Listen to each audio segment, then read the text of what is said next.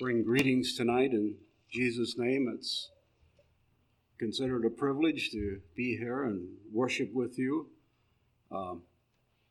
Certainly have blessed memories and appreciation for Southeastern Conference. I think for Mid-Atlantic, Southeastern Conference was a stable association that we could relate with. And that's a blessing when we can encourage each other along life's way. I was curious. I know I had been behind this pulpit quite often. And so I went back in my records and I discovered that I had been in this pulpit 21 times. The first time was on April 29th, 1984.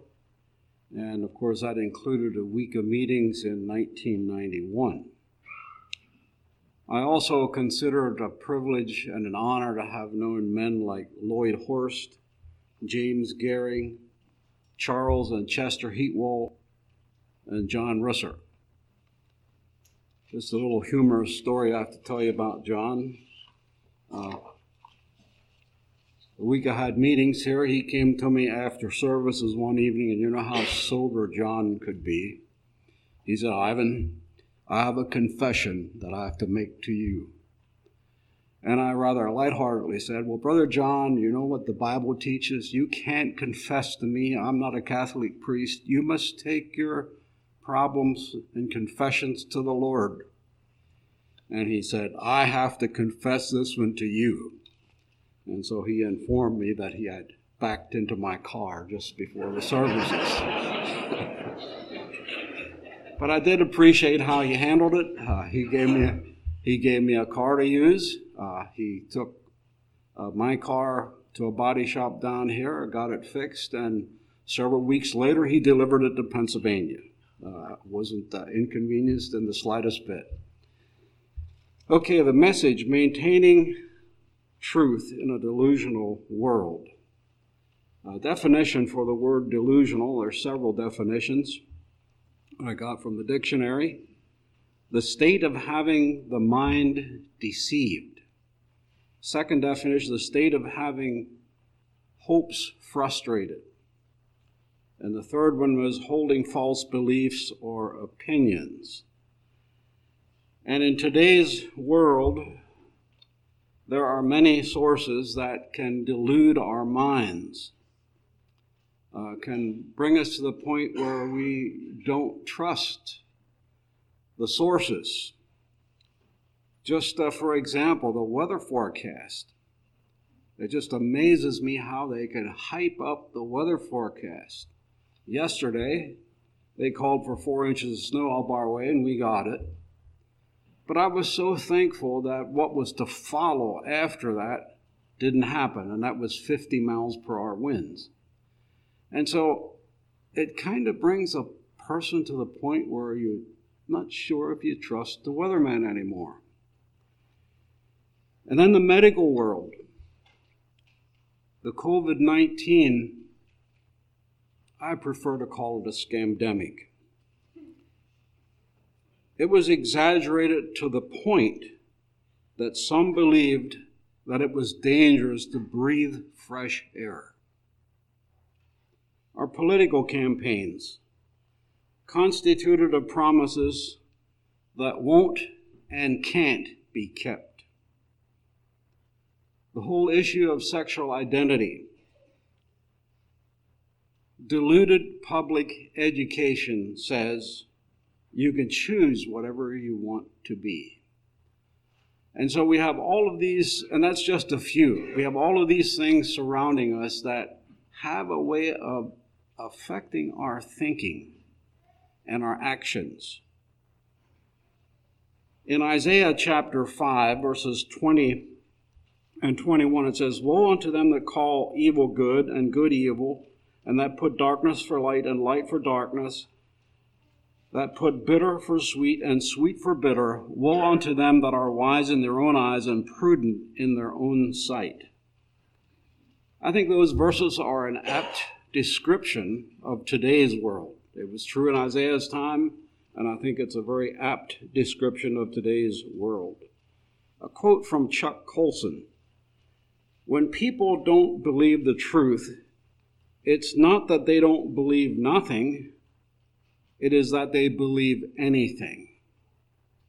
That's what it means to be deluded, to believe anything. I'm not suggesting that we get cynical to the point that we don't believe anybody, but I think we need to be careful in today's world. Unfortunately, in today's religious world, truth is no longer determined by what God says. There has been a shift from logical, rational, fact-based faith to fear-driven reactions driven by mind manipulators that have been deluded. And so we have all kinds of conspiracy theories and all kinds of things that we hear. And we get bombarded with it often enough that we start believing it. And that's, I believe, one of the tactics of our age, is just to bombard people with whatever, and eventually they start believing what they hear. Well, how do we maintain truth in a delusional world? The first point I'd like to look at is we must know the truth. I think this is very important. And the book of John has a lot to say about the truth. What is the definition of truth? 1, it's conformity to fact and actuality. 2, it is fidelity to an original standard. Now, there's more definitions given for truth, but those 2 stood out to me. Truth must have a historical basis. Denial of history is dangerous. Denial of history is very dangerous. Truth may need clarification. We recognize that. That's what preacher's job is, to clarify the truth. So truth does need clarification, but truth does not need redefinition.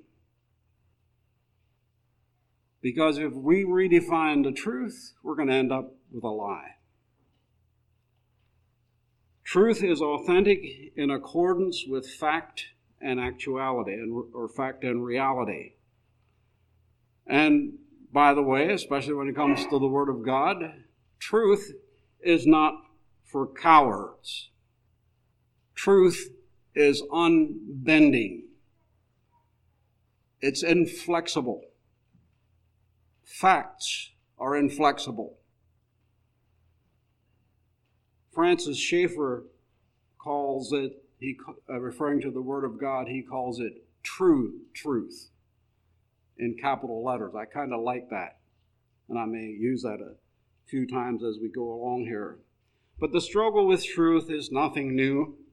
In John chapter 18, verses 33 to 38, then Pilate entered into the judgment hall again, and called Jesus, and said unto him, Art thou the King of the Jews?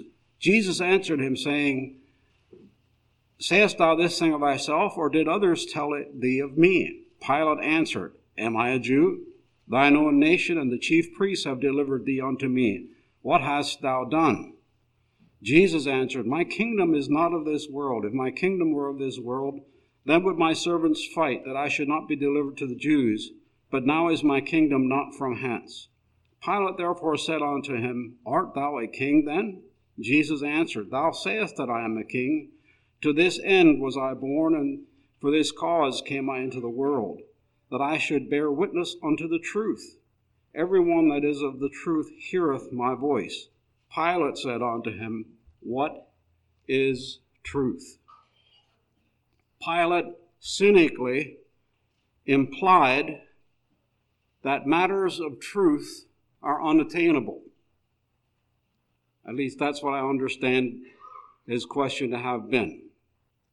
And ironically, the only standard of truth was standing right in front of him. But he failed to recognize who he was, failed to recognize Jesus. Pilate was trapped in a world of political correctness. And that's nothing new. You and I likewise find ourselves, if we're not careful, trapped into a world of political correctness, to the point that we don't have the courage to carry out that which we know is right. And we need to be careful about that. We need to guard against that. Honest people do not belong in the political world. We see that in John 18:36. Jesus answered, "My kingdom is not of this world. If my kingdom were this world, then would my servants fight, that I should not be delivered to the Jews. But now is thy kingdom not from hence." And so I maintain that honest people don't belong in this world. They have nothing in common with this world. And we need to have a clear position on that. In John chapter 1, verse 14, I'll be flipping back and forth in John here several times. John chapter 1, verse 14, "And the Word was made flesh and dwelt among us, and we beheld his glory. The glory is the only begotten of the Father, full of grace and truth." Christ was and is the ultimate standard or the ultimate revelation of truth. Christ's standard of truth stands above all else. And it's important that we recognize that. In John chapter 8, verses 30 to 32. John 8, verses 30 to 32. "As he spake these words, many believed on him. Then said Jesus to those Jews which believed on him, If ye continue in my word, then ye are my disciples indeed, and ye shall know the truth, and the truth shall make you free." Verse 32, truth liberates us from the fear of the mind. I mentioned the mind manipulators that we have in today's world. And if we're not careful, those mind manipulators can cause us to live fearfully. The Bible clearly says that God has not given us the spirit of fear, but of love. I can't bring the remainder of that verse together in 2 Timothy chapter 1, verse 7. We need to be careful about the mind manipulators. The truth of the Word of God, the truth of Jesus Christ, liberates us. It makes us free from the fears of the mind. And I'm sure we've all met people in our time of people who were in bondage because of the fears of their mind. But the truth of Jesus sets us free from that, to the point that I can face life without worry. And I really think that's what God wants us to do. He doesn't want us to be caught up in living in a fearful world. We notice that this kind of freedom, this kind of faith, or it starts with faith. In verse 30 it says, many believed. And so it starts with faith. And also that belief must be unwavering. He says in verse 31, continue in my word. That faith needs to be an unwavering faith. And in verse 32 it says, ye shall know the truth. And so we see that truth is not only liberating, but it's knowable. We can understand it. We can experience it. And God can, and we'll see a little bit later how God can guide us into truth and expand our understanding of what the word of the Lord has for us. In John 14, verse 6, John 14:6, a very familiar verse here. Jesus said unto him, I am the way, the truth, and the life. No man cometh unto the Father but by me. And so we see here that truth is exclusive in Christ. I emphasize, truth is exclusive in Christ. It talks here about the way, the truth, and the life. Without the way, there is no going. Without the truth, there is no knowing. And without the life, there is no living. Without the truth of Christ, we cannot know the way to God. It is impossible. That's why I say that truth is exclusive in Christ, because you can't know God any other way. And it's important that we grasp that and understand it. If our path to finding God doesn't include Jesus and his teachings, we're going to end up delusional, very delusional. John 16, verses 13 and 14.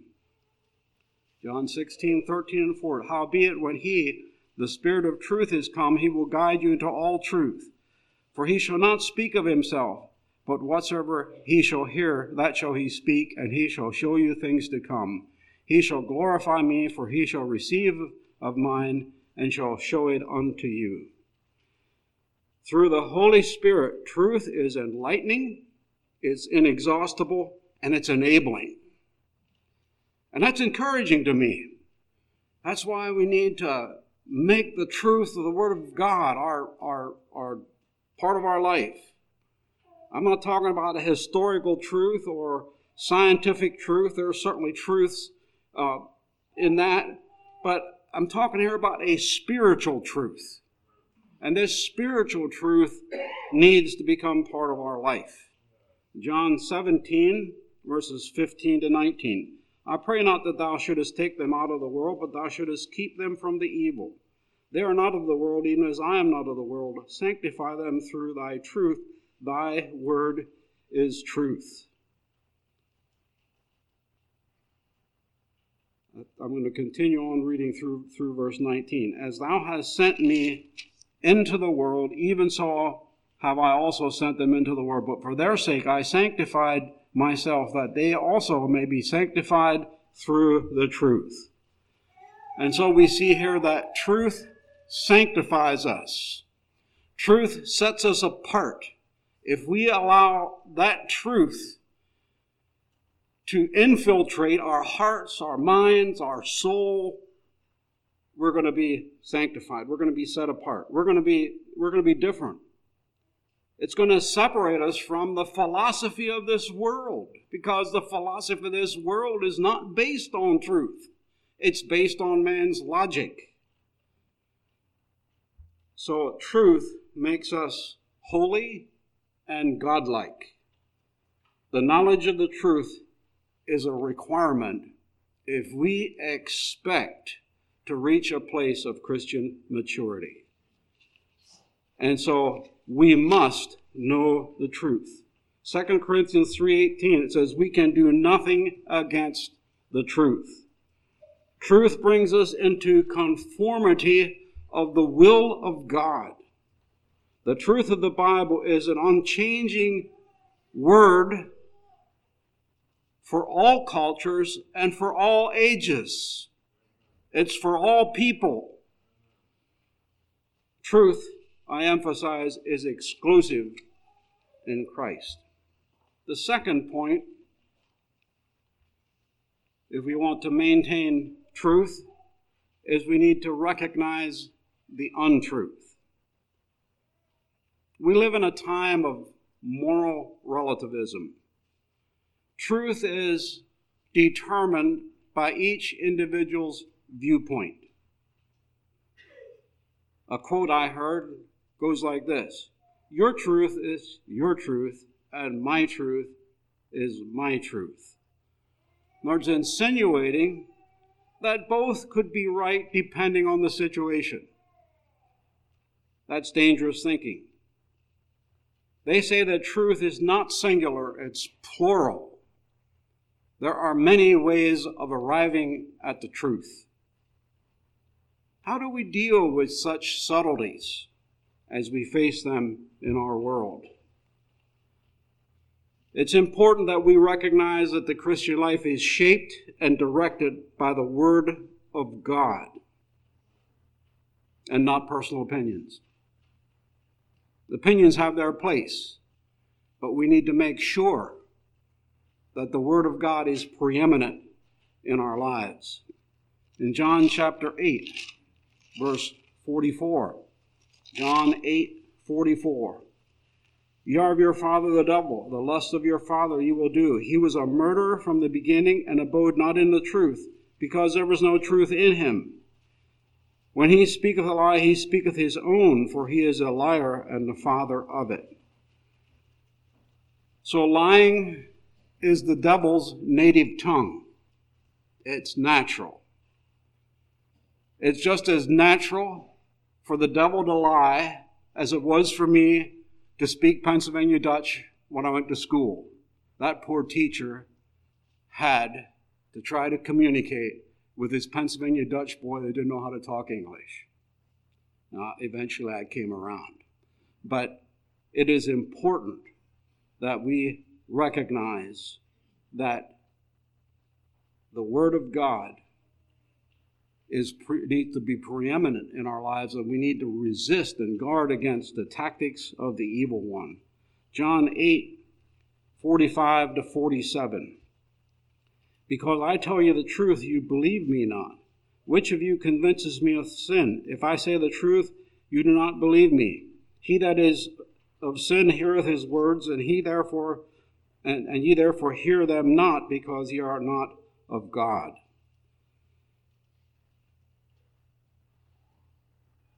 If we reject true truth, the Word of God, we are not of God. We're trying to order our lives in our own opinions and our own efforts and our own ideas. In Ephesians chapter 2 talks about our past life. Ephesians 2:2 it says, where in times past you walked according to the course of this world, according to the prince of the power of the air, and the spirit that now worketh in the children of disobedience.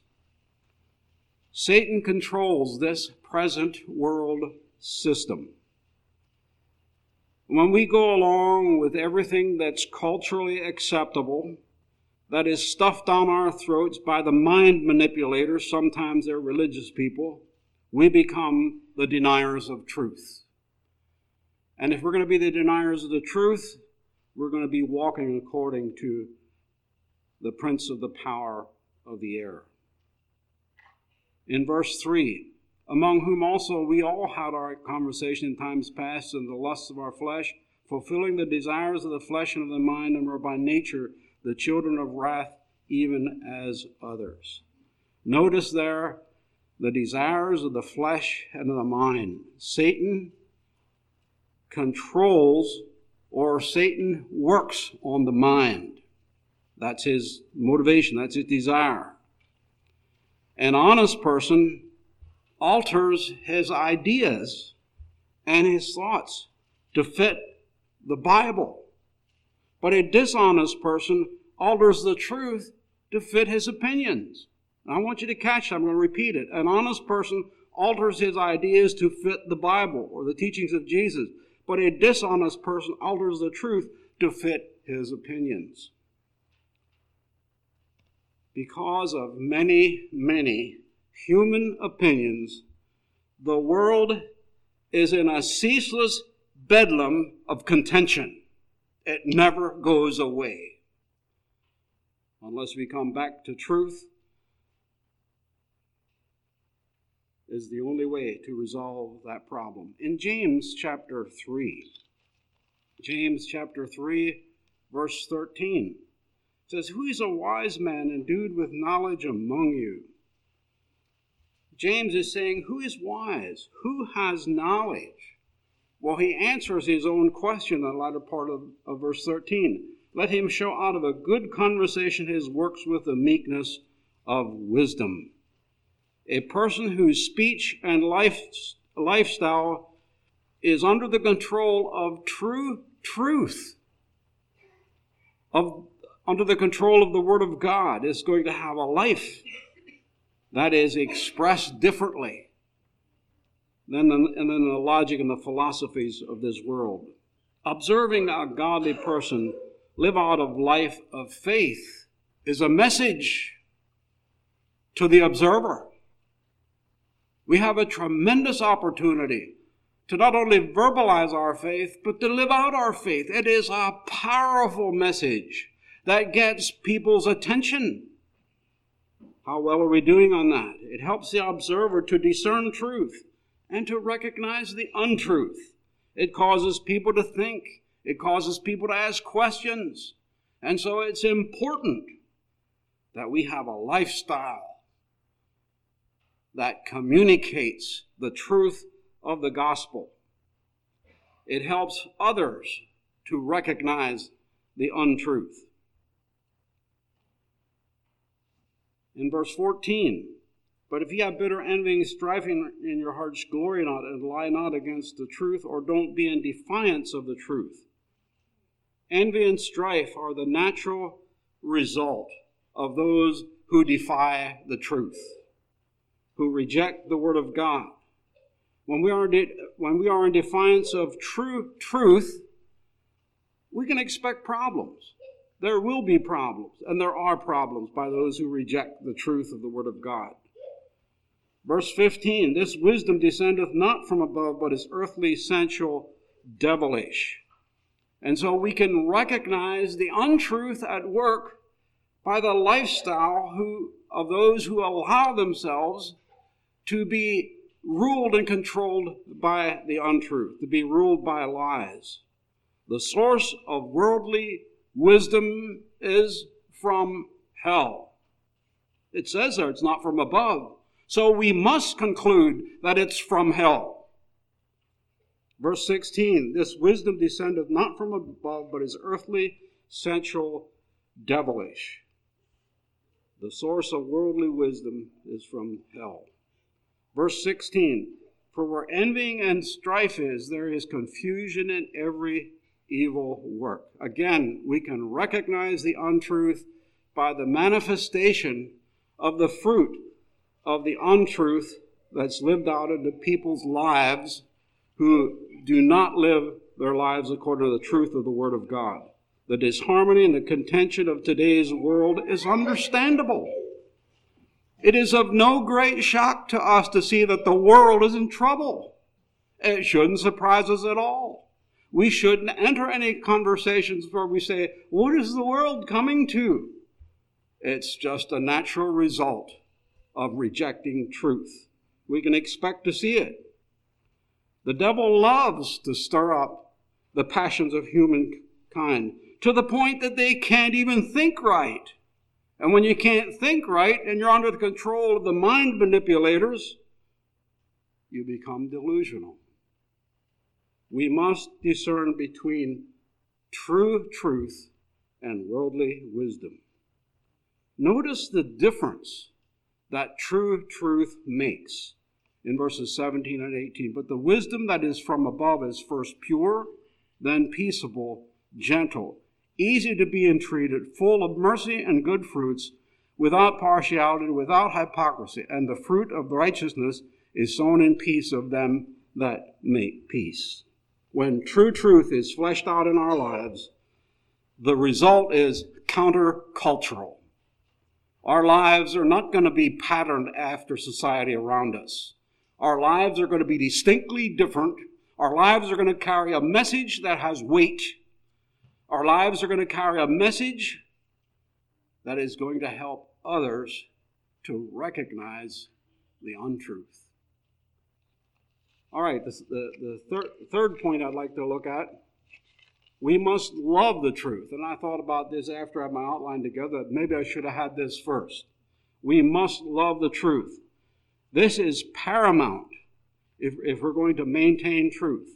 Just look at a few verses. There's a lot of, I was surprised how many Bible verses there are about loving the Word of God. So I'm just going to pick out a few. Psalm 119, verse 97. Oh, how I love thy law! Exclamation mark. Can you and I say that? Oh, how I love the word of the Lord. Unfortunately, this time of the year, the football fanatics are in love with the wrong thing. Half of them are going to be left down. And the ones that aren't left down aren't going to have much to go by. It's not going to be lasting. Loving the truth is enduring. Oh, how I love thy law. It is my meditation all the day. Verse 163. Verse 163 in the same psalm. I hate and abhor lying, but thy law do I love. Verse 165. Great peace have they that love thy law, and nothing shall offend them. Therefore, because I love the law of the Lord, I'm not going to get shook up with world news. I'm not going to allow it to worry me. Jeremiah 15 verse 16, it says, Thy words were found, and I did eat them. And God told Ezekiel in chapter 3 verse 1, Eat this roll. Do we love the word of the Lord to the point that we have a daily consumption of His word? We start out the day in the word of God. Just like physical food, we're not prepared to face today's world without it. And so I trust that you will have a desire to have the kind of love for the word of the Lord the way the psalmist did. Ezekiel 3 verse 3, it said, God says, fill thy bowels with this roll. He's saying, eat the word of God. Make it become part of you. If we don't love the truth and start the day, if we love the truth, we're going to start the day with God, not the news. Now, don't misunderstand me. I do like to be informed. I do like to keep up to the news. But the Word of God is first. The newspaper comes later. And as I permeate my life, as I love the truth of the Word of God, that's going to help my thinking and how I feel about the news. The Scripture says line upon line, precept upon precept. A balanced diet is going to prevent us from becoming delusional. A daily eating of the Word of God. A well-established faith keeps us when we are bombarded with the untruth. And certainly we are bombarded with the untruth wherever we turn. If we love the truth, we will humbly, by faith, accept the Word so that we can succeed spiritually. It is so important. We must love the truth if we want to be successful spiritually. In the years of having revival meetings, one of the observations that I have made when, especially noticeable with young people, that when they come forward, they're troubled about life, they're struggling. And it's interesting how often I discovered that the ones that are the most troubled didn't have daily devotions. It's important that we love the truth. It is important that we digest it. Whether through the Holy Spirit or the Word or through a godly brother or sister, God is at work and we need to respond. We need to pay attention. If we love the truth, we will not use cultural excuses such as, well, this is a new generation, or I had a new revelation, as if somehow or the other we're to be impressed with somebody's opinion. It is the Word of God that stands above all these silly ideas that people think supersede what the Bible says. Loving the truth helps us to make application to the Word of God. It speaks to us. We examine our lives. It requires that if we're going to be honest with the Word of God and if we want to grow, that it's going to require some changes in my life.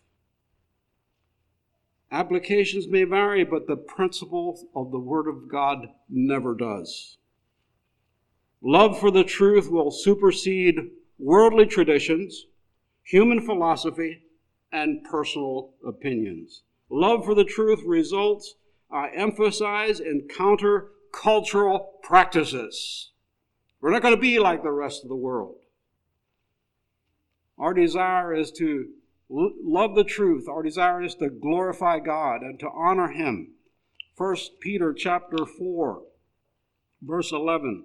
If any man speak, let him speak as the oracles of God. If any man minister, let him do it as of the ability which God hath given, that God in all things may be glorified through Jesus Christ, to whom be praise and dominion forever and ever. Amen. Love for the truth creates a jealousy for God's glory. When we promote God's truth, we need to promote God's truth even when it's unpopular, even when it goes counter to people's opinions. We must be lovers of the truth, whether it comes through the Holy Spirit, by personal meditation, or through the preaching of the Word, or personal accountability to the local brotherhood. We need to love the truth, regardless of how the Holy Spirit brings it to us. All right, the fourth point I'd like to look at, to maintain the truth, we must heed the warnings about the departure from truth. The Scripture is full of those warnings.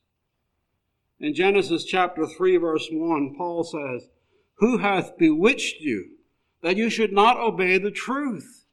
In the early church, there were already people who were delusional about their faith.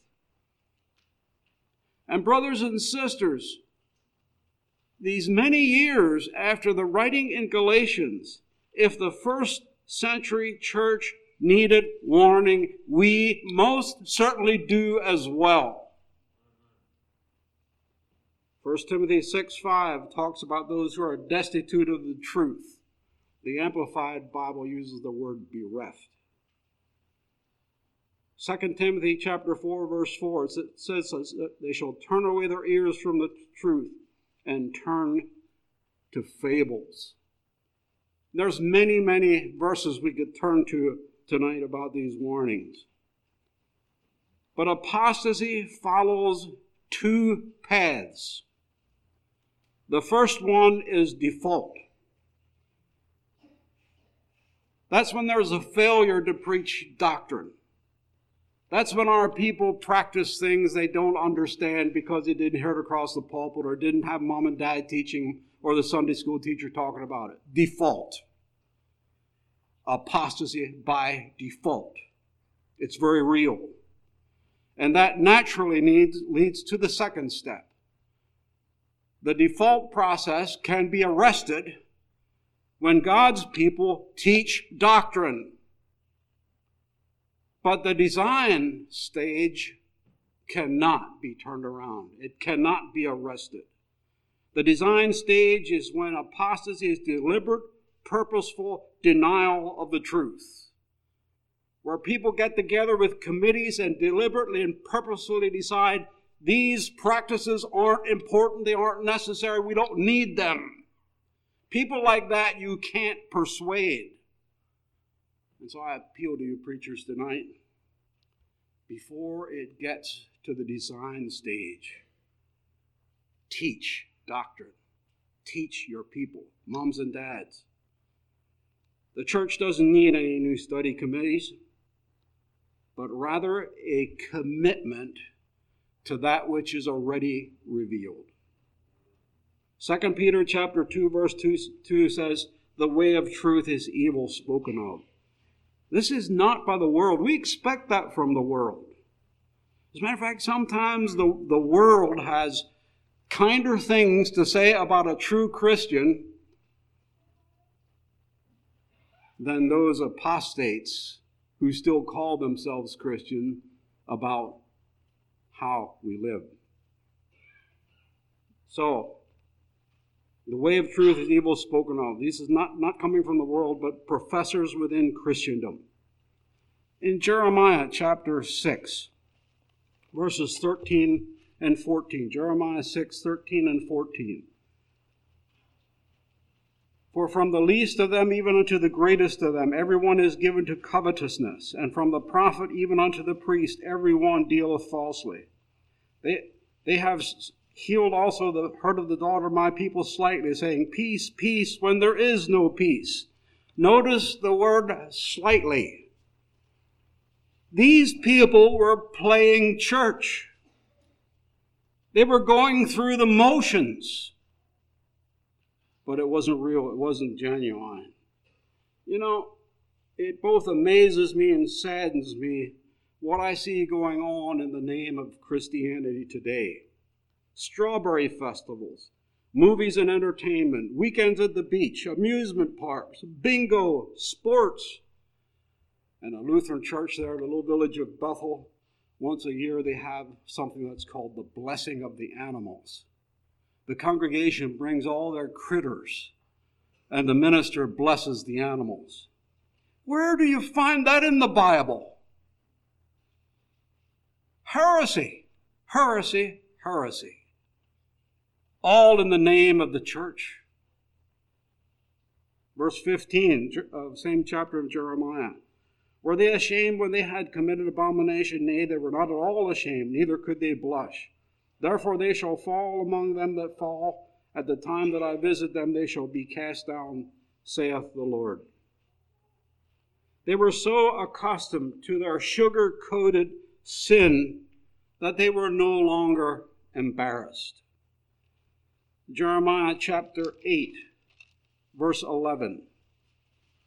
Jeremiah 8:11. And they have healed the hurt of the daughter of my people slightly, saying, peace, peace, when there is no peace. The peace that was being offered was a fantasy. It was a delusion. It was a pipe dream. They fantasized that they were happy and free from past religious restrictions. Oh, I'm sure you've met folks like that already. Oh, they live such a glorious life now that they're no longer under the bondage of the rules of the church. But it amazes me that those people's problems still continue. They fantasize that they're happy. Jeremiah 9, verse 3, it says, they were not valiant for the truth.